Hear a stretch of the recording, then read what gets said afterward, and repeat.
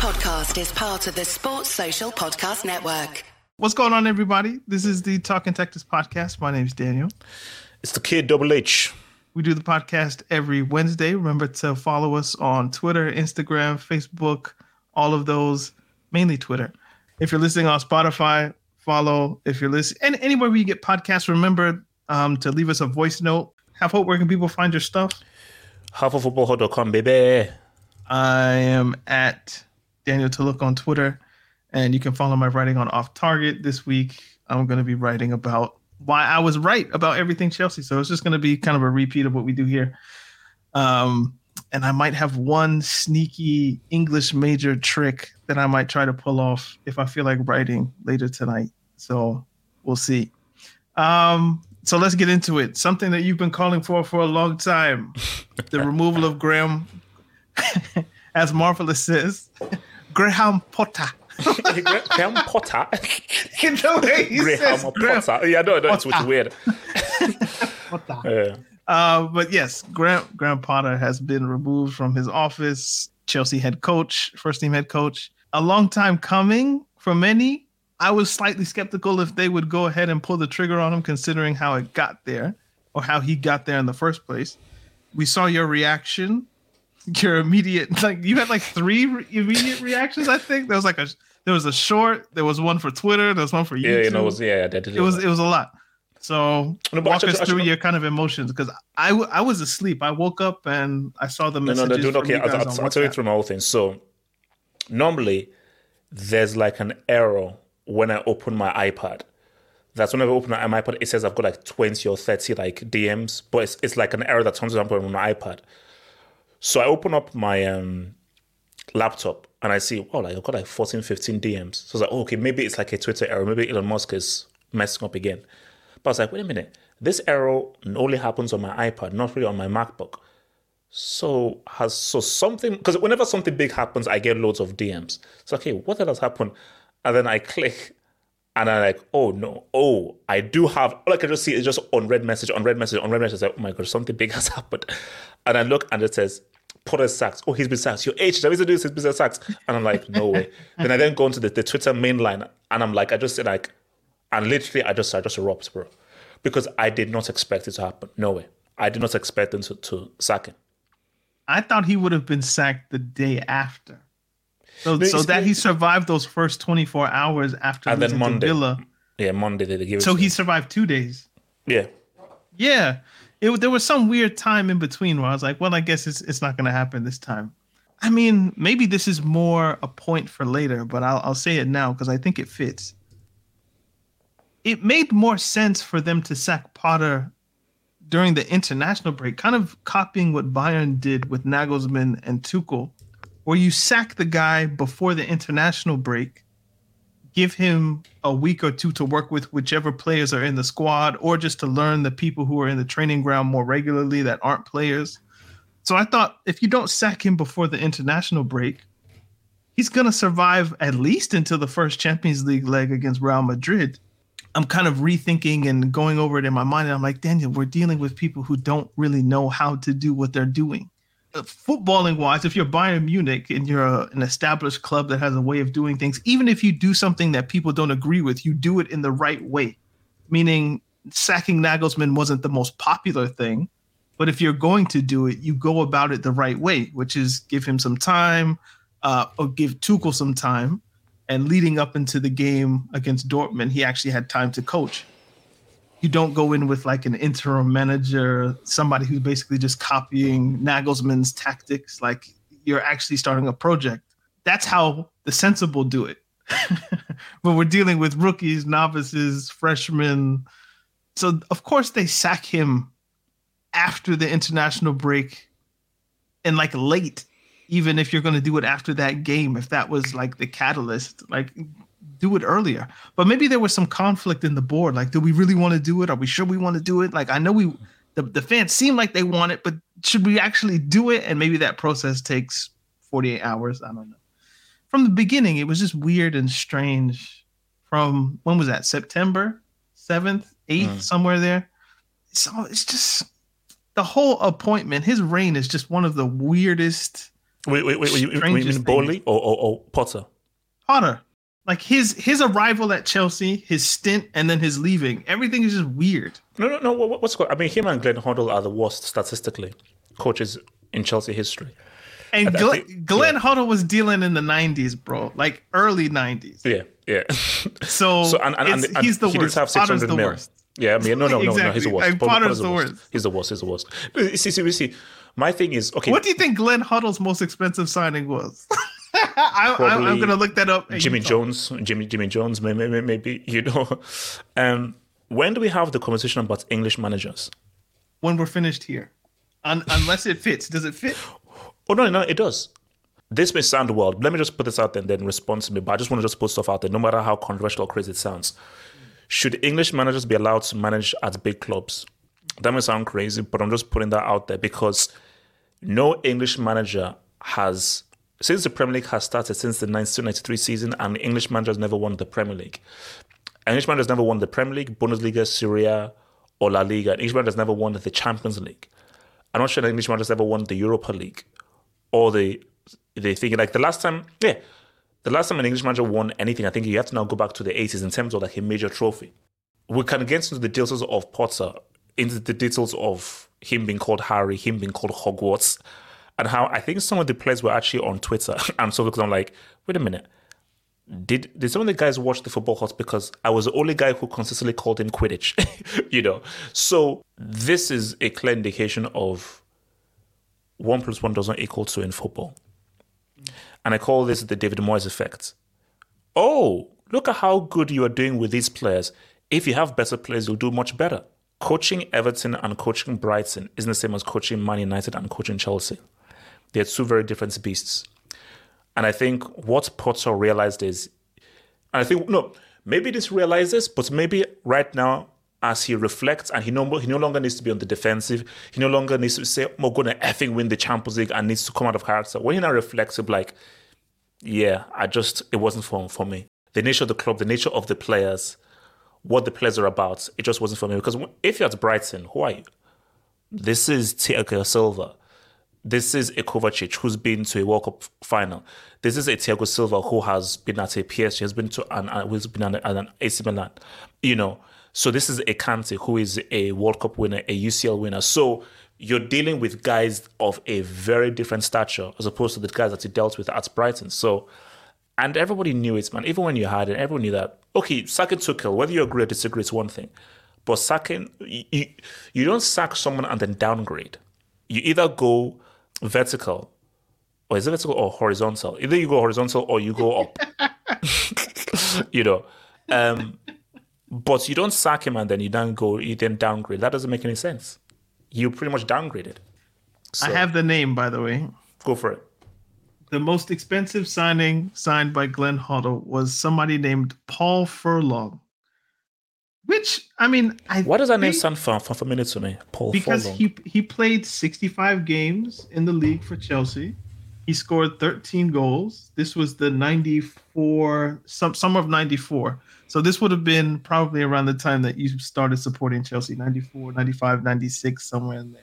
I think he was yes. I just put him up. I remember him. I remember him. 2.3 million pounds was his record signing. I didn't know, actually, that David Rocastle was a Chelsea player before, I think he was diagnosed with cancer and passed away. Obviously Ian Wright's one of his heroes, Arsenal legend, David Rocky Rocastle. So, he signed for Chelsea with Glenn Hoddle. But yes, Paul Furlong. So that was Glenn Hoddle's biggest signing. There we go. So Potter is by far the worst. Yeah, he's the worst. I mean, we just have to go with the complete mess that Chelsea has been since Abramovich was relieved of his duties. Okay, do you want to... Of course, I'm going to say, do you want to keep it real? You're going to say yes. So let's just get into it. Abramovich was a mess beforehand. Have we forgot? How quickly have we forgotten Marina Granovskia and Bruce Buck? And Eugene Tannenbaum, I think, and that whole board of directors. I mean, it was a mess beforehand. Chelsea Football Club has never been a clean place. It's always been a mess. especially since 2003. Roman Abramovich came, spent hella money, sacked Ranieri after reaching the Champions League semifinal. You bring in Mourinho, Champions League semifinal. In 04-05, you win the league for the first time in 50 years, go back-to-back. Third season, sack him. It's like, what? No, fourth season, sack him. Hire Grant, Champions League final. Get rid of Grant.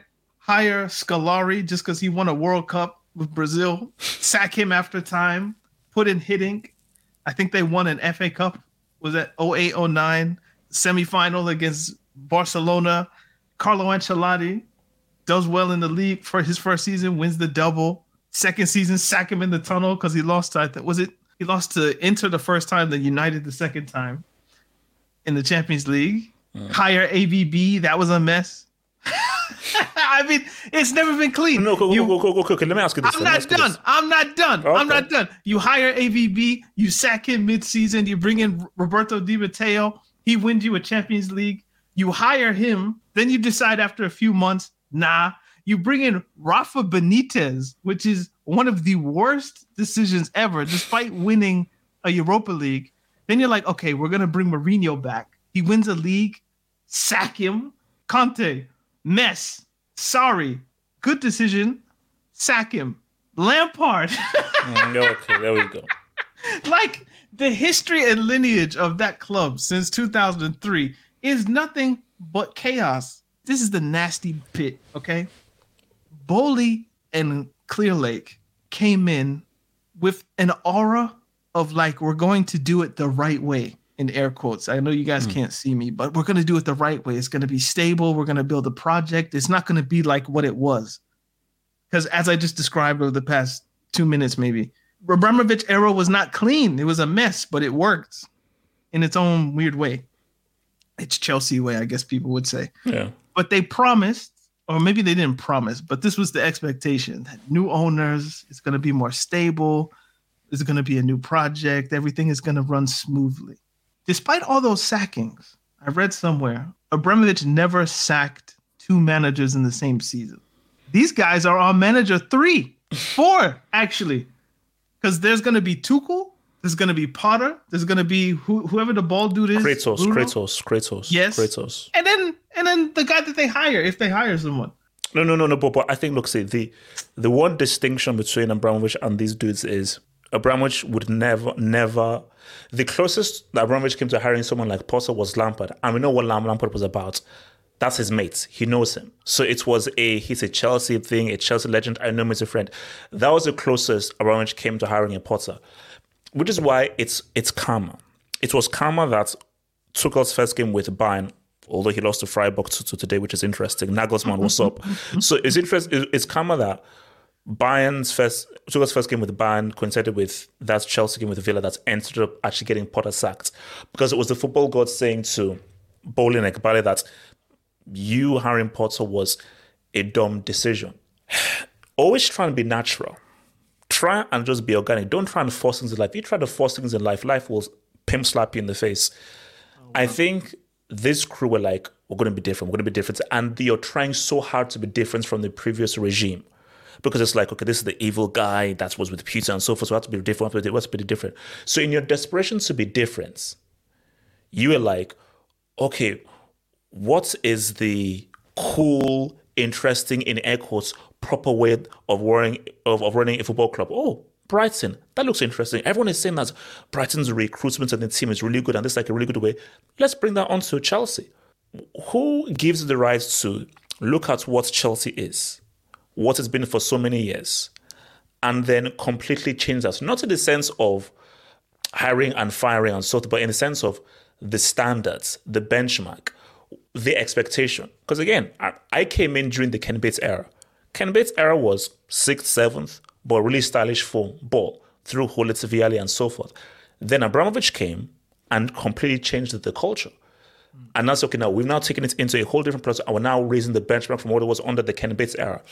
So when you're now coming in, you've got to take the baton. Like when in a relay race, everyone takes the baton and you try to either match the guy's speed or go even higher. You can't take the baton and then slow down.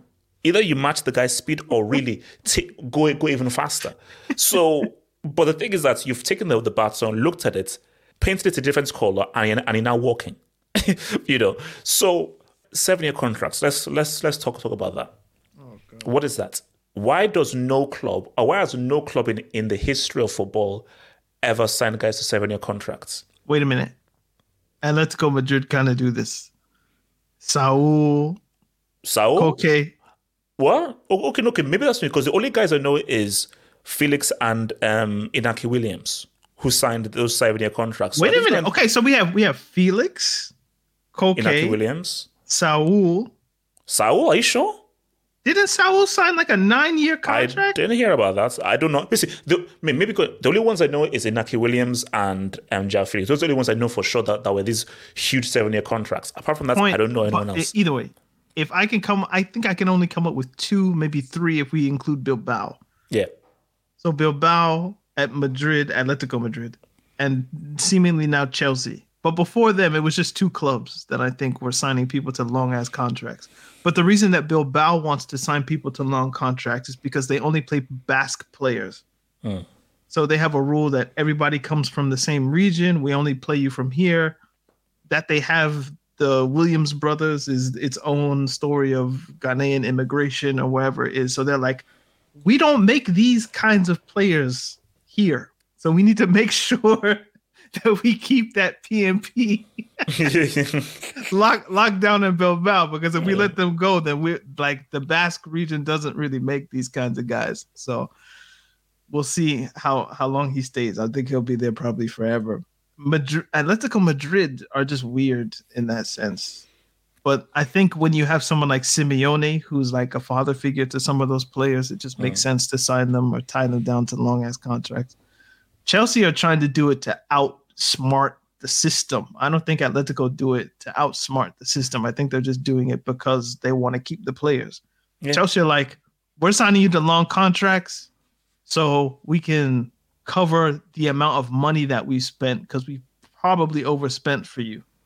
They overspent for Fofana. They overspent for Mudryk. They overspent probably Sterling. Oh, come on. There's so many signings I can't even think. But yeah, they've overspent for so many players that it makes sense that you want to sign up for 6, 7, definitely. Well, maybe not. Like, Enzo's a good player. I just don't know if he's like Premier League record signing money. No. But it makes sense why, if you're overspending, that you want to put longer contracts, so then you can divide basically the salary and the transfer fee. But nobody does that because it's risky. Now you're stuck with Mudryk if he's trash for 6. Might be 8 years. If he gets a long-term injury or so, it's stupid. Years. No one does that. He's under contract until 2031. In football, it's stupid. No one. There is a reason why no big club does it, because it's stupid. It is ridiculously risky. It's stupidly risky to do that, because nobody knows what the future holds. Hence why, to be the safe side, 3-4 years, 3-4 years, 3-4 years review, 3-4 years review, 2-3 years review. And for players, this is my bigger argument. Like, obviously, it's risky for the club. You see, for a player like Mudryk, I kind of get it, because it's like, I feel like they believe in me more than I believe in myself. So in that instance, I'm going to take the money. But if you're someone like, actually, Mason Mount is a great example. Why would I want to sign an 8-year contract with Chelsea Football Club? Why wouldn't I just want a 3-year deal or a 4-year deal? Because by the time I'm 32, nobody's going to sign me to another huge contract. I can't re-up because I'm going to be 33 with how many miles on my clock? Why am I signing a 1 hit when I have space for 2? If you believe in your talent anyway, it's smarter not to sign the long deal and kind of follow that, like the NBA model of like LeBron James, Kawhi Leonard. They sign for 1, 2, 3 years, player option, extensions, this and that. I feel like that's very smart. But if you don't, again, if the club believes in your talent more than you, if you're a Mudryk, if you're a Madueke, Fofana, David Datro Fofana, if you're like one of those guys, and the Chelsea Football Club wants to give you $100,000 a week for 7 years in a row, take it, man. I mean, I want you to believe in your talent more than Todd Bowley. But if Todd Bowley's a fool, like, I mean, take his money and run. And no. Of course you say yes. Hell yeah. And speaking of old Chelsea players, If I need to be Winston Bogart, I will. What's that? The Wolf of Wall Street? I'm not fucking leaving. Oh yeah, I'm not leaving. DiCaprio, yeah. I'm not leaving. I don't like Leonardo DiCaprio, but that's his own. Me neither, man. That's his own thing. That's a different. Yeah, me too. But yes, I may be in the minority here and so forth. I liked how Abramovich ran things. Sorry, you're definitely in the minority, bro. Yes, maybe wrong. For me, you knew what it was. We're here about winning. If you don't win, you get sacked. And it's haphazard. It's wrong. It's odd. It's illegal. It's messed up. Screw it. It's illegal. Like, no, basically, I'm just throwing every negative word there. And I know. But my thing is like, okay, but this is how I do it. Either you don't get this thing done or you get sacked. It's very, very simple here. So, and I'm not one of those guys who grows attached to managers. Oh, no, I want the manager to build a culture. We're here for long. The only guy I felt that attached to was Mourinho. That was the only one where I I did feel away when he got sacked. Apart from that, I've never felt attached to any Chelsea manager. Well, Vialli, I suppose, yeah, and Hullet. But apart from those guys, this is the major problem. Building on that point, you don't get attached to the manager, but you do get attached to the club. Maybe not you, but just general people. You do get attached to the club. Now, the problem with Abramovich was, if you're going to hire and fire managers because the goal is to win, the club then has to be its own structure. The club has to maintain a certain level of consistency in the way it wants to play, the type of players that it signs, and probably like the level of player that you're willing to work with, whether it's talent, age range, what have you. Chelsea never had that. Abramovich, for 20 years, let's call it, never really set up what is Chelsea's style of play. The best that you had was what Mourinho built in the 2004 through 2008 years. And that team just kind of carried on a particular tradition and legacy based on the type of players that they were. But it's not as if you know what Chelsea's style of play was, because it didn't have a particular style. You don't go from Mourinho to Scolari to Ancelotti to Villas-Boas to Mourinho to Conte to Sarri. They were always searching for something, but it was never one particular thing, and then you fit what we want. And I always use this example. Antonio Conte wouldn't be hired by Ajax because that is not what we do here. And if he did go to Ajax, you would have to tailor yourself to what we do. You're playing 4-3-3, Antonio. We're not buying you these particular players that you want. You're not getting Llorente. You're not getting Victor Moses. You're not getting this. You're following what we do. If you're going to hire and fire, you have to hire managers who are moldable to what you want. But that doesn't happen with Chelsea, or at least it hasn't. Now, Bowley and Clearlake, there was an assumption that these guys are going to come in with a system, a style of play. They're going to build a team that's supposed to play a particular way, I guess is what I'm trying to say. You could get away with that one time, and they used it on Tuchel. You can easily make the argument that if we want to play a particular way, Tuchel doesn't follow that. So we are going to sack him for Graham Potter. We're going to give him a 5-year contract and bring his whole staff from Brighton to Chelsea. That holds water. What you can't then do is 6 or 7 months later, keep in mind there was a World Cup in between. So in actual time, it's probably 4 or 5 months.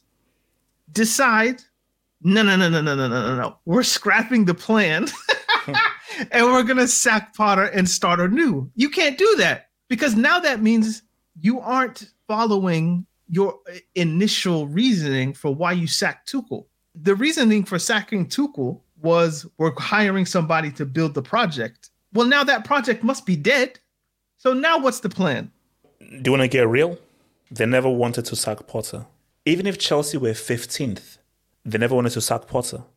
Even if they lost to Villa, do you know why Potter was sacked? Social media. The fans booed. Yeah, it's the fans. So these guys, they're not caring about success. They're like, We are with Potter through and through. 15th, as long as you don't get relegated, 15th, 16th, 17th, we are with you through and through because you're our projects guy. But the atmosphere was so toxic. And now this is that. And I have so many thoughts about this. I haven't condensed. This is where you now talk about sports and so forth, and how we are all under the umbrella of sports, but not all sports are the same. And I think Bowley is now realizing that football just really isn't quite a baseball and basketball. And he's now seeing that the nature of fans and fanship within the sport of football is very different from other sports. So in his mind, he just thought, doesn't matter, we'll keep right with him. This is our project and so forth. But the effects on the mood and the psyche of the fans was so much, it's like there's no point. You're cutting off your nose to spite your face. Once we're not hearing stories of people calling him Harry Potter behind his back. Quidditch? People, they said Quidditch and so forth. I'm like, bro. No, pause. Have hope. I've been told that I need to do this.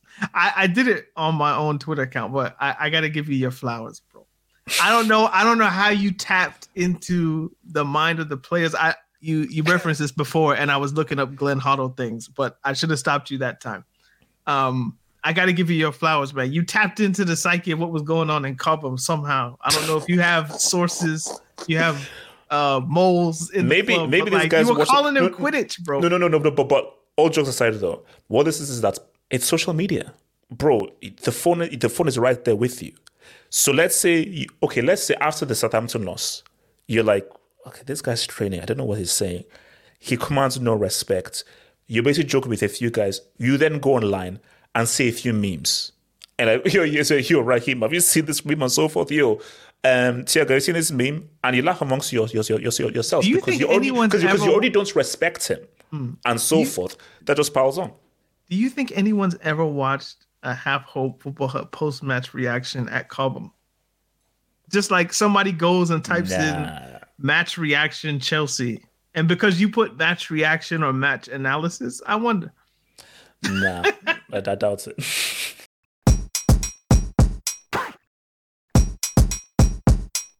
It's weird that it's not weird because it makes sense because we think kind of similar along those lines. I was thinking about this too, that in American sports, you never really get the same type of desperation that you do in football. And I was thinking about why is that? And I think it's because you have to understand the nature of the game that you're in. Again, as you said, sports are sports, but not all sports are the same. That's the title of the podcast.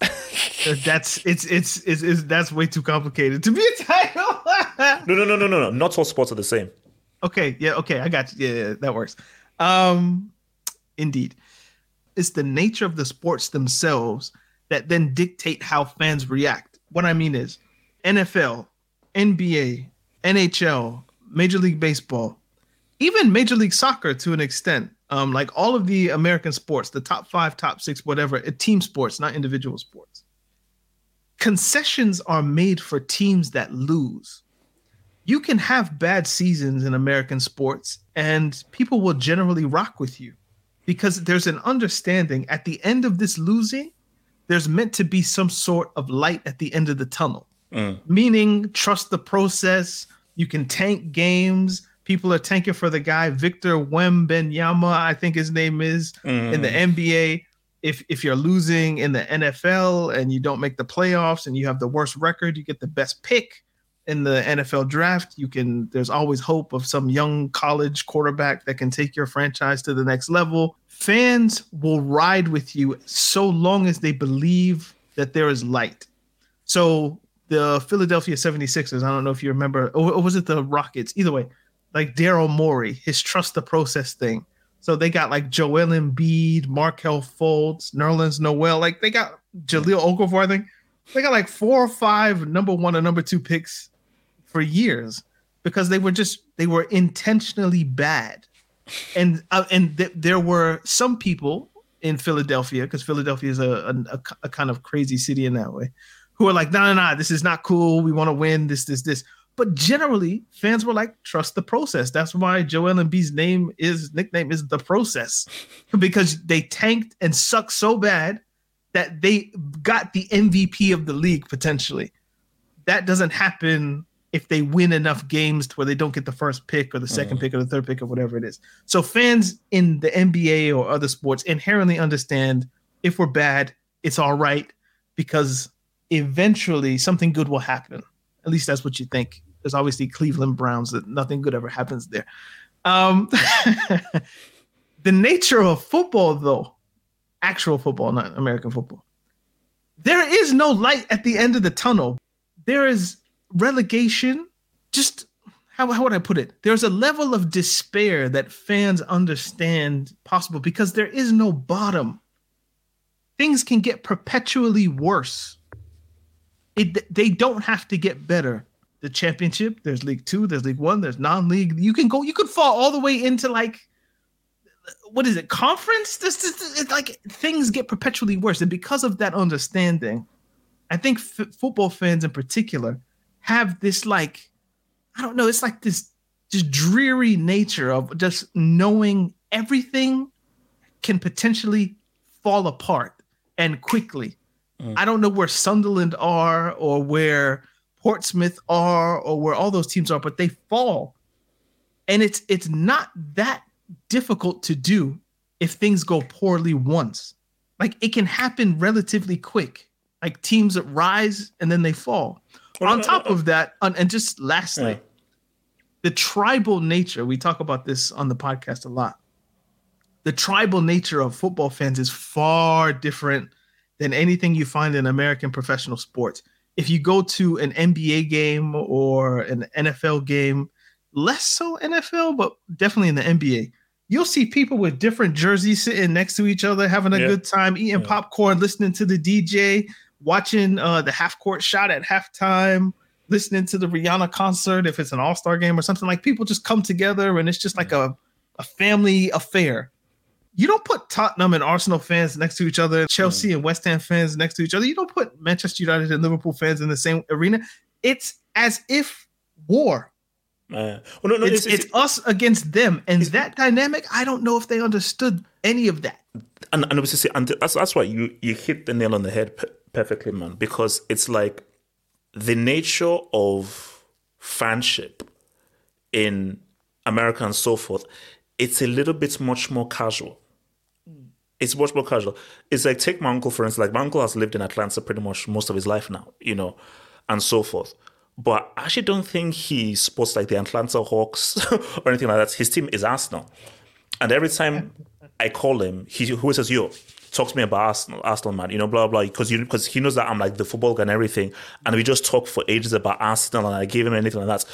And because I just think that's because he may be in Atlanta, but because he's really Nigerian to the core and he never really lost the Nigerianness to himself, he still has that football idea of like, no, it's performance and there's certain benchmarks. And if you don't do these things, you fail. There's a jeopardy. There's certain standards for different teams.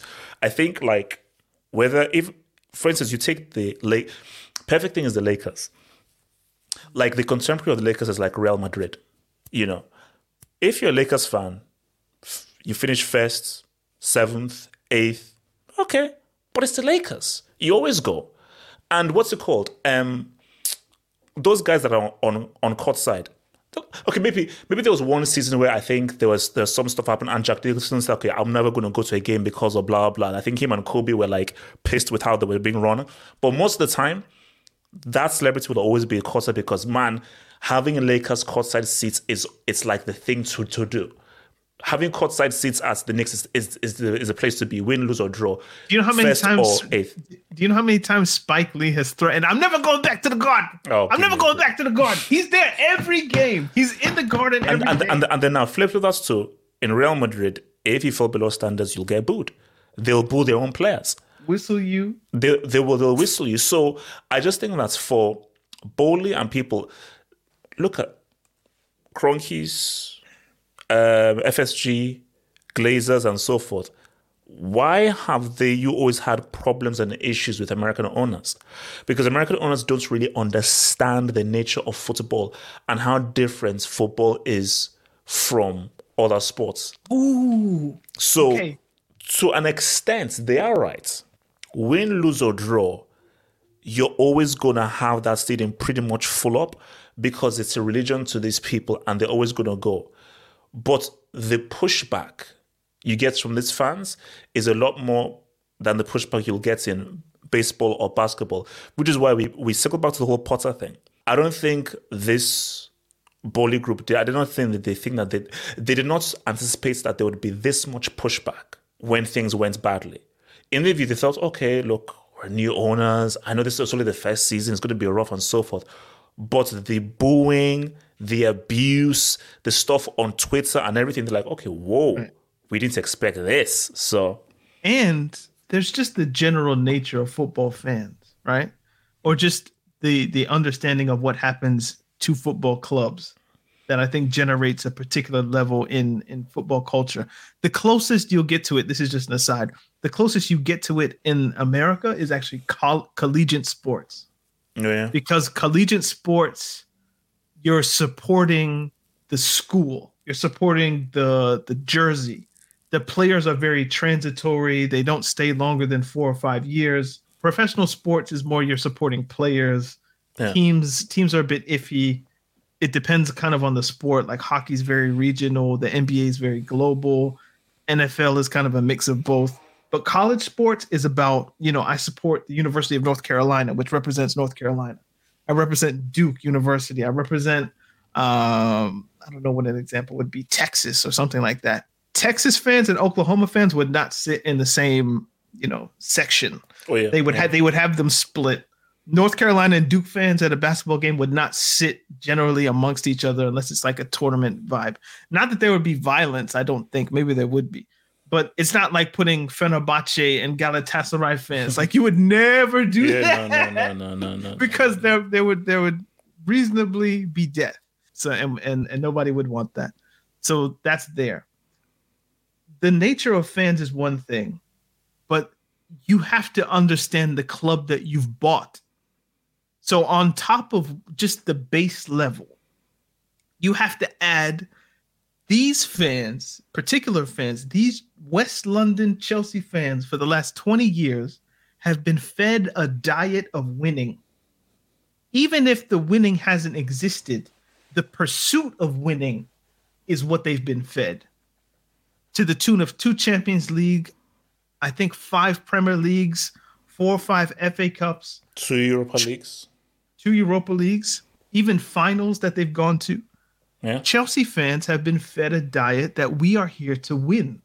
As you said, you're from the Ken Bates era. I straddle the fence. I would more consider myself Abramovich, even though I had loyalties before. But my fanship was really, cultivated with Abramovich. Chelsea exists to win. They don't exist to exist. They exist to win. It's not just you're dealing with just that base level of all football fans, really. Like Southampton fans have this. We know it can get worse. We've been in the championship recently. We came from lower leagues. We know it can can go lower. But he's trying to change that though. But here's the thing though. Chelsea fans are booing not just because it's just what you do. This is not who we are. It feels not how it should. It adds another level on top of everything that we've said. Chelsea must exist to win. If not, then what is it? But see, that is where we now get the press conference and the disconnect. So we exist to win. Why is it that after every loss, the manager says, we gave everything? We gave everything. Because he's the Brighton manager. He's the Brighton manager. So for people because he's still in the Brighton mode, he's like, yeah, we gave everything. We'll be fine. Let's go. So fine. Bro, new club, new thing. 11th. No, this is regular. This is great. This is normal. But for the Chelsea fan, they're like, wait a minute, 11th? And which is why you could see that Potter, because when Potter first came in, he was told you have as much time as you want. It is what it is. That's why he was like, hey man, this season is just vibes. It's whatever. The real job starts next season. But when the booing started, the abuse started, the craziness started, that's how you now have him saying, we're going to effing win the UCL and everything. That's why you now have him trying to sort of crack jokes and everything, because that was cringe. He was stepping outside of his personality. Yeah. Because a PR person, which every company and institution has, says, yo, Potter, we need a bit more character and stuff from him because the fans are a little bit iffy because we need to get the fans on your side. That's how he was like, bro, you're out of character. This just seems very weird. And as you say, cringe. That's why it was the wrong fit because, as you said, people, like, that's why I feel sorry for people like Abdullahi, people for like Eric, who are like younger than me, where you grew up with the Bram era. So when you grew up in the Bram era, all you know is claims Ken Bates, though. I don't know if I believe him. No. He's younger than me. No, it's important. No, it's impossible. No, like it's more so no. But my thing though is like, so guys like 25 and under and so forth, they're like, what the hell is this? So this isn't what I signed up for. Yeah, because I grew up with like, no, you're either winning or you're actively pursuing winning, or you just came short of just winning. But you've gone from there to, oh no, in 2-3 years, come back and review. Huh? What?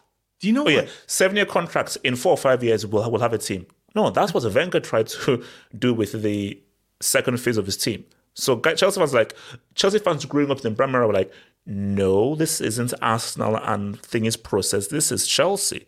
So this is something that I'm not used to. This is something I don't want to get used to. But you see, there's a split though. And that's what I saw when I went to Stamford Bridge interviewing fans. There are some guys who say that it's time to do things the right way. Under Brown, which was not the right thing, we need to be far more stable. And there are other guys who have been spoiled. And because they've been spoiled, they're like, no, if you don't have the right standards, you go. What's your answer to that? To what? Because ideally, you want both. You want stability and winning. Oh, Daniel, this is very easy. Very easy answer. Mm-hmm. If you can spend 600 mil, you have to show near to immediate results. If you spend 600 mil, you can't be 11th. You see, for Arteta didn't spend 600 mil, so you have to accept that this is going to take time because you couldn't have that much money. It's basically, it's a life thing. I spend X amount, I expect X. If I spend 3,000, 4,000, I expect first class treatment.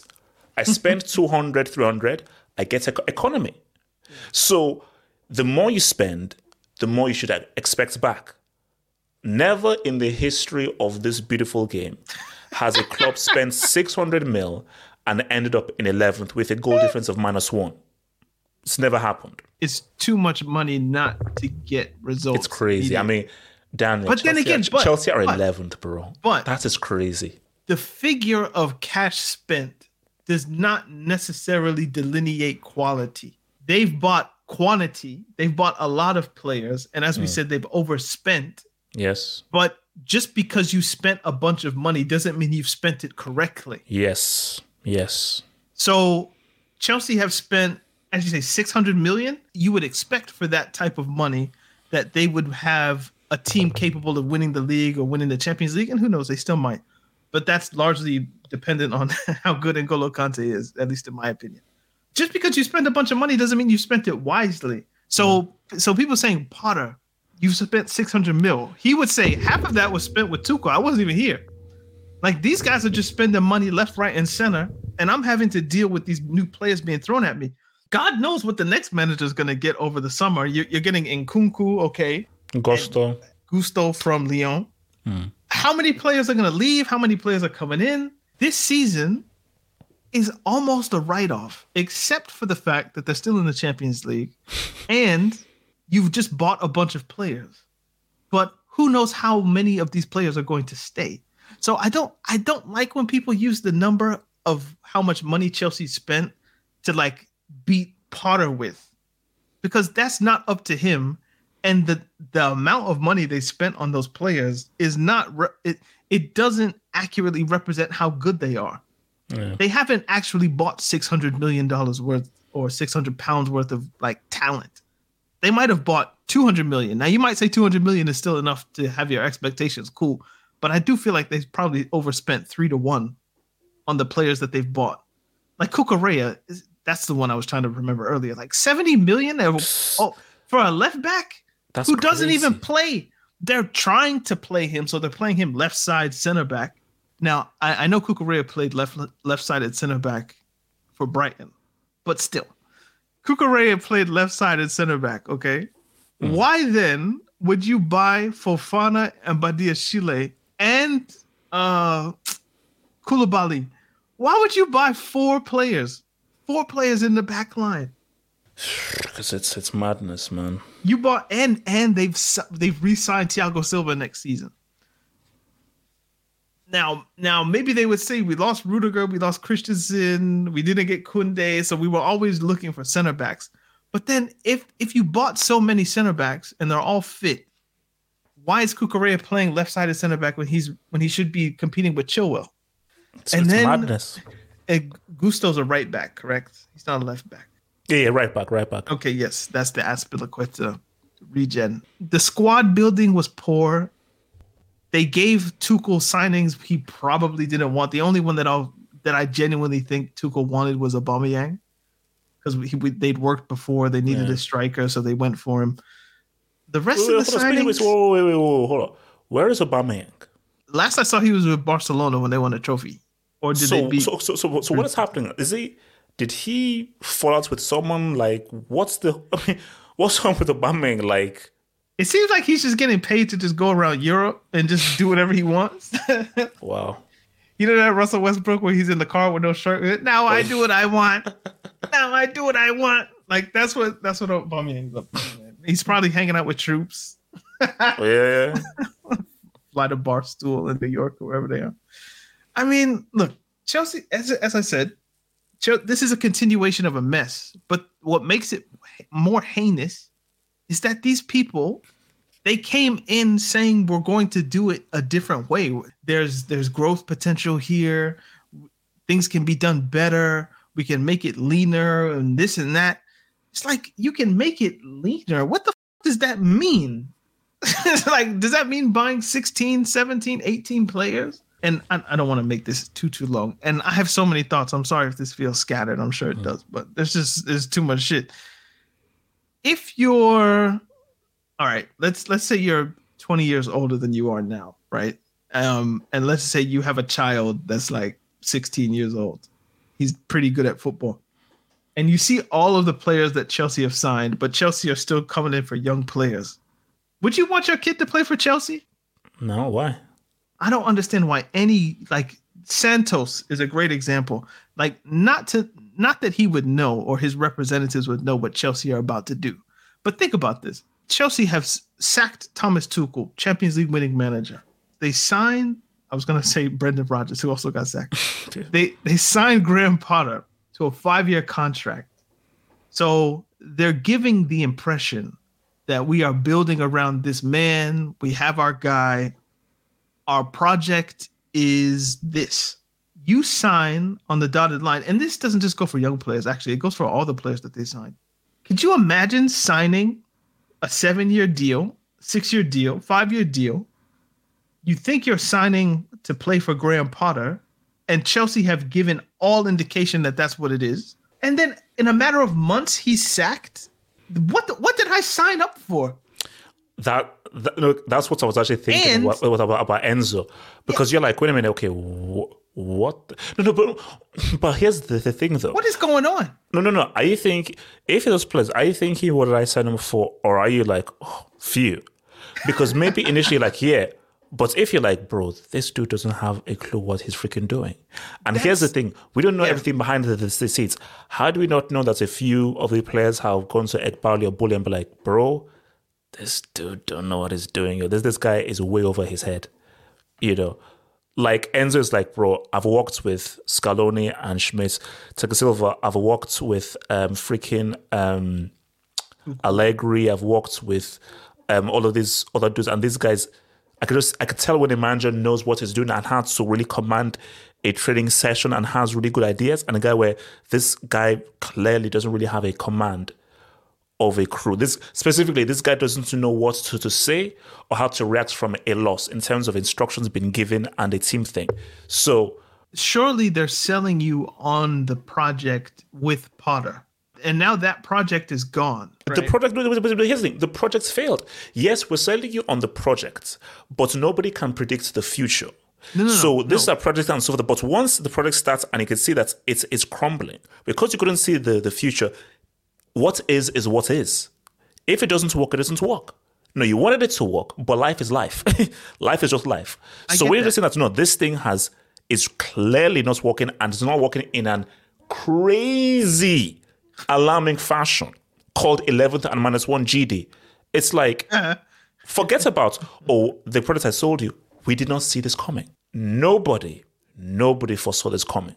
People thought, okay, at worst, 6th, 7th, 11th? Nobody saw this coming. I agree with what you've said, but my point is more. I'm signing a contract for 6 or 7 years because not only the club wants me, but this manager who's been signed is also on a similar length of contract, and he must want me too. But now, whether he does or not, that's in Potter's mind. But let's say you're Madueke, and you think, okay, I've signed a 7.5 year contract. I'm going to be here until 2030. Potter's going to be here for a large portion of that, and he wants me here for a specific reason. So you start training. Woo. Potter's gone now. So now it's like, whoa, wait a minute. The reason the reason in part I signed that length of a contract was because I thought I had a coach who actually believed in me and would play me. Now I'm in limbo. Who knows what the next coach is going to want?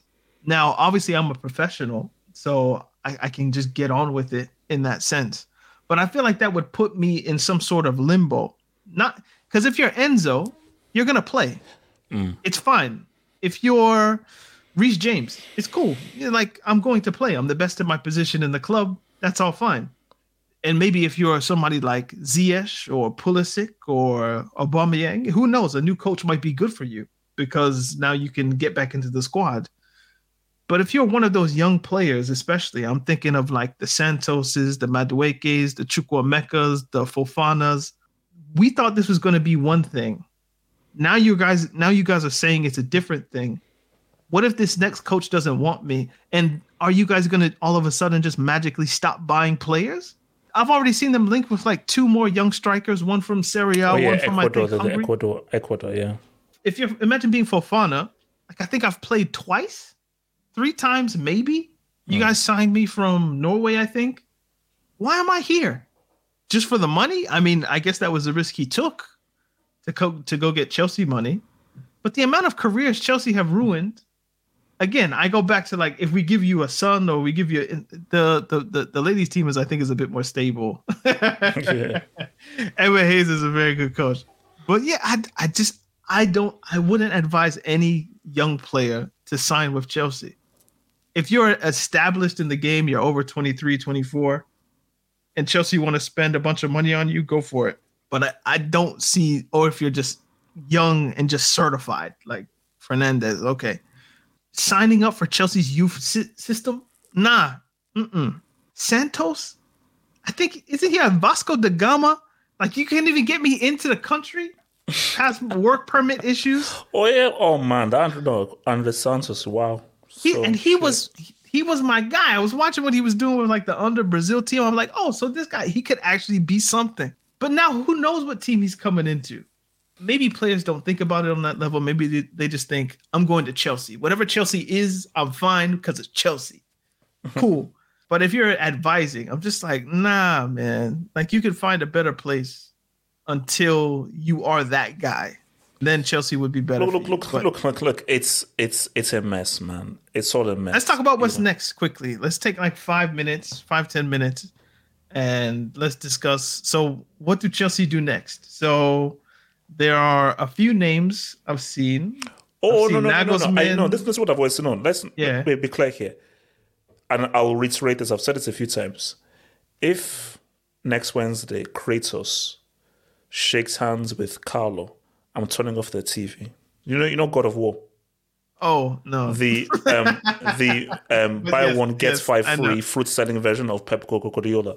I got if that's dude, if Bruno Mars shakes hands with Carlo Ancelotti next week, I'm turning off the TV. So you best get a manager in there. Now look, this is a tough one because I went to the bridge and I was asking fans, and yeah, it was almost like 50-50 of those who said Nagelsmann and those who said Luis and Enrique, you know. But it was interesting speaking to these German guys who were talking about Nagelsmann and about how they said, and they just put it very simply, if you want to win now, Luis Enrique. But if you want a long-term thing, Nagelsmann is the guy. Because they said, no, he shouldn't have been sacked from Bayern. Like, no, that Nagelsmann, the guy, he is the guy. The guy is really like a maverick, you know. These Chelsea have messed up. If you go for Luis Enrique, these aren't his players. And you'll need to, if you want Luis Enrique to succeed, you'll need to get 4 or 5 more new players, but you're now breaking FFP now based on how much you've already spent. So, can Luis Enrique succeed with this group? I don't know. You look at a Nagelsmann, isn't this just a slightly better version of the Potter situation?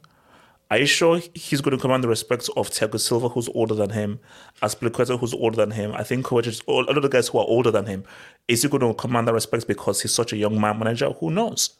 So, but Nagelsmann can probably do better with this group than, let's say, a Luis Enrique. But with Nagelsmann, it's still a risk. It's still a risk with a Nagelsmann. So, basically, Chelsea are screwed. But the reason is, forget about the mistakes being made. We're here now. So, what do you do from here? What I would do personally, this is what I would do personally, me. Get Zidane just for the UCL. So, get Zidane on just a UCL contract. You're just here for the end of the season. If you get knocked out of the UCL, then just vibe it all the way on until the end. Come the end of the season, assess your options. If you pointed a laser device in my earlobe and I had to make a choice,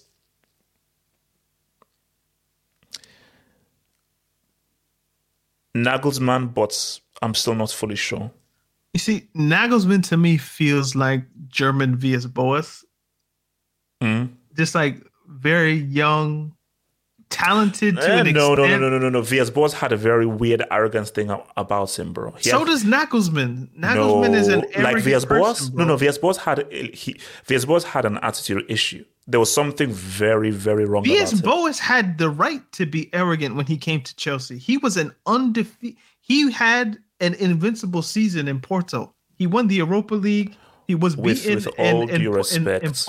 With all due respect. Mourinho came from Porto. So let's not act like that was some nothing that he did. If he had an amazing... No. V.S. Boas coming from Porto and Nagelsmann coming from Bayern and coming from a UCL campaign where he beats PSG twice, beats Inter twice, and beats Barca twice. Nagelsmann isn't coming from Bayern. I'm not buying that. No, he's coming from Hoffenheim. That's who you're getting. I'm not buying this. I don't buy Nagelsmann. I just don't. I look at him. Who do you buy then? Who do you buy then? There is no great option. That's the sad reality. Don't do it. No. If you had to choose. I will answer your question. You got like 2 minutes to wind up with, I want Nagelsmann, but I'm not sure. So you're not going to pigeonhole me into making like a definitive shit when you just said, I'm not sure, but Nagelsmann. I don't know. Right? Look, I don't know. Look, I said, give me Zidane for the UCL. I don't know. You said, if you put a laser in my earlobe, yes. Nagelsmann, but so. Because there's a laser, there's a laser in my earlobe. So I've got to choose because if I don't choose, my earlobe is getting lasered. So let me build up. So there is no great option. Nagelsmann, I think he's a bit too young and a bit too smug. You know what I mean? Like, maybe you don't know what I mean, but I think there's just something about him that it just gives me AVB vibes. That's what it is. Now, maybe it's just bad experiences or whatever it is, but that's what it gives me. Enrique, I think you have a really good point about if he comes to this team, especially Enrique, you have no idea what he's going to look at from player to player and what he's going to think. There's no guarantee. He could come to the squad and say, I like 25 of the players here. I can cook. Or he might come and say, I like 3 of the players here. We need a whole new team. And then you've just spent 600 mil. Because to me, Enrique is more of a manager than a coach. I think Nagelsmann is more of a coach than a manager. So Nagelsmann fits more than Enrique. But I think the upside of Enrique is actually like someone who can win you a trophy quicker. Zidane will never tarnish his legacy by joining Chelsea Football Club at any point. I don't think Zidane would ever risk being sacked by Chelsea. I think there are just some managers who will not touch Chelsea ever. Pep Guardiola is one. Jurgen Klopp is another. Zidane is another. There's just some coaches I think that will just avoid the stigma and the mess that is Chelsea. And Zidane seems like somebody who's very just particular about the types of clubs and where he wants to go. He'll go to Madrid. He might go to Juventus just out of loyalty. France, obviously. Maybe something like United or City, depending. But like, I don't think he'll ever manage Chelsea. So I think you can give that up. If Zidane manages Chelsea, they might get me to say we again. Like us. We got Zidane. Like, I would love that, but short of that, like, if they sign Neymar, I'll say we for like a week or a month. Maybe. Nay. If they sign, who else? Who could they sign? They could sign Mbappe. I might say we. And for manager wise, if you bring back Mourinho, it's us and we. for sure. Whenever it comes back, I'm fully on board. I'm fully on board, man. If you bring Zidane, then it's us and we. But other than those four, Neymar, Mbappe, Zidane, Mourinho, those are the only guys that you can get me with. What other options are there? I've seen people say Carlo.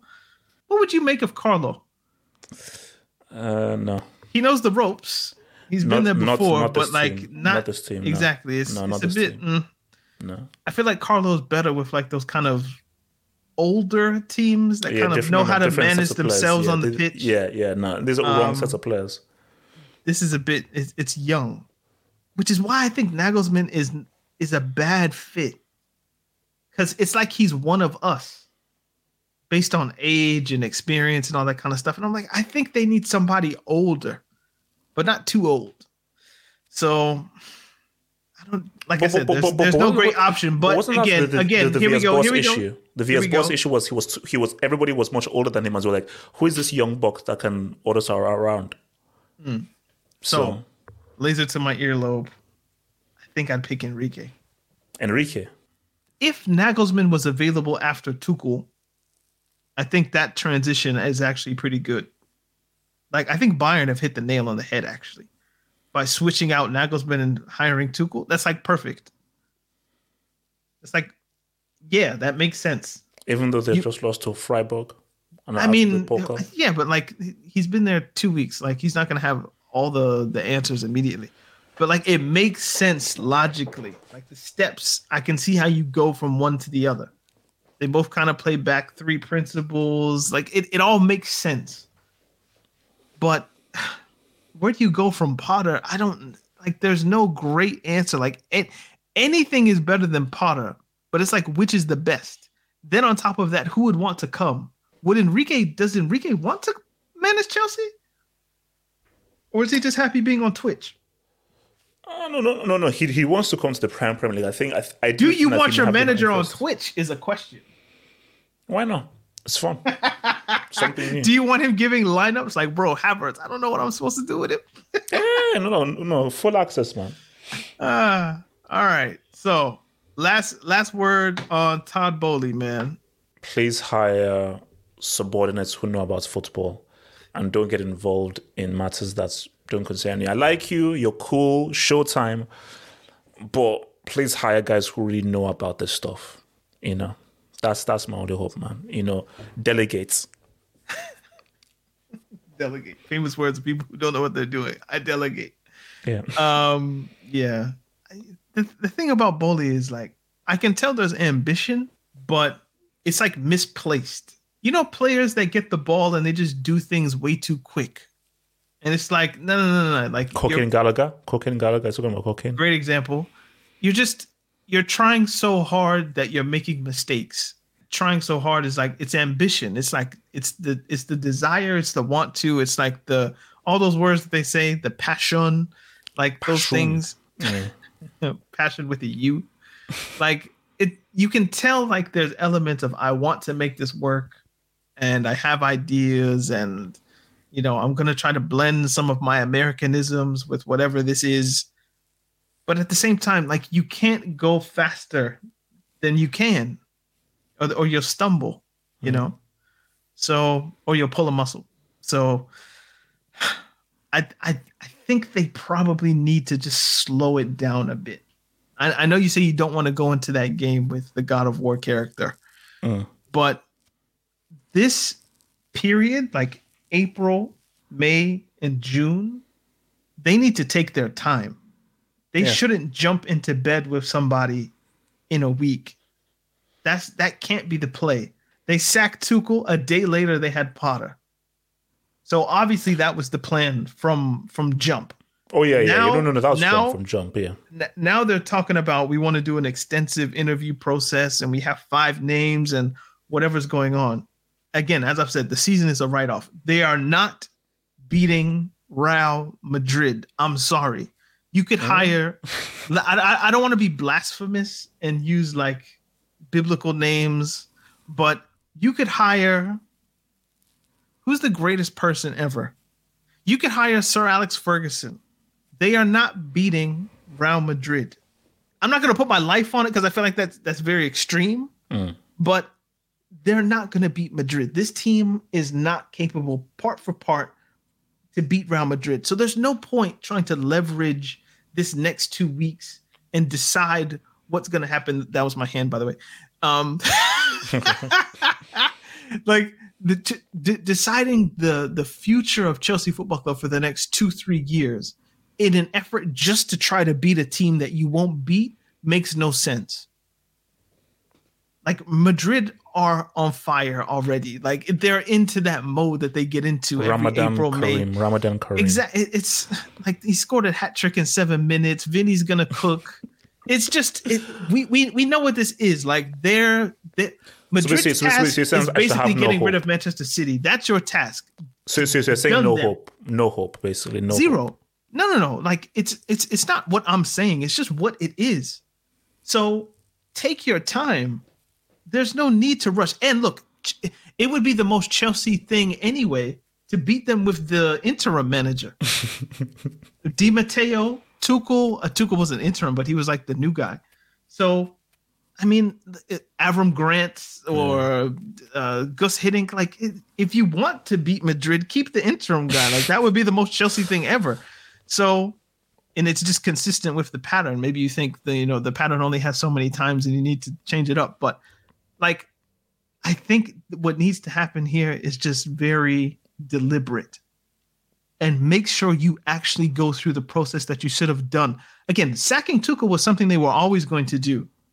And I think you've said this many times, and I really agree with it at this point, especially after seeing what we've seen. Sacking Tuchel was the right decision. Potter was not. No. Now, once you've seen that subset of information, you have to look at it and think, so Potter wasn't right, but we don't jump to the next guy immediately. We need to give it more time. Now, maybe to them, time is a week, 2 weeks. For me, I think you need to take months and actually assess the terrain, see who's available, actually get to know Nagelsmann. No, but that's whoever it is.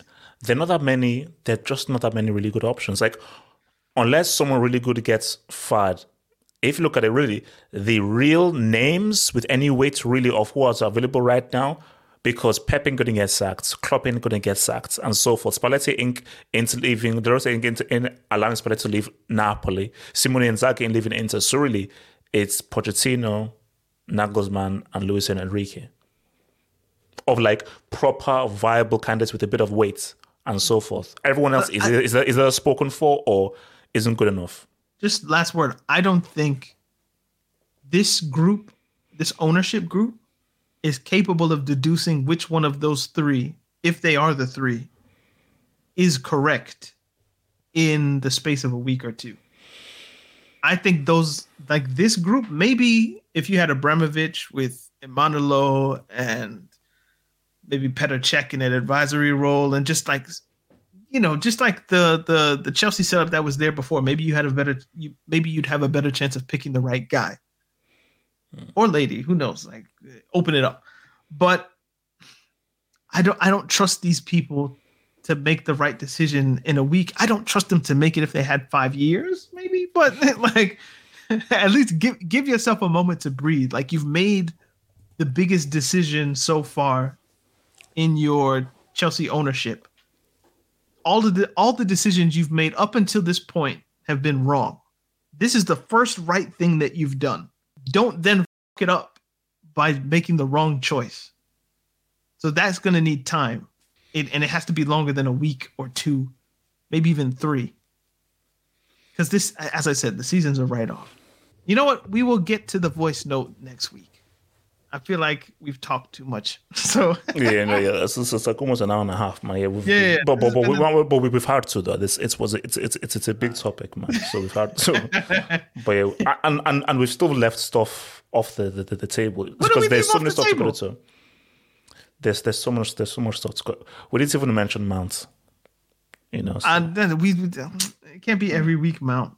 I'm sick of him. Not him, but like the narrative surrounding him. Like, I don't want to talk about him every week.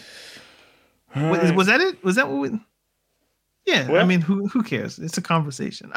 So yeah, this has been Talking Tactics. We thank you guys for listening. Remember to follow us wherever you listen. Half-Foot, where can people catch you? halffootballhard.com. Do you have a jingle for like things? Yes. For your website? A jingle? Yeah. No. Why? You know how McDonald's has like ba-da-ba-ba-ba? No. the jingle. You know how jingle.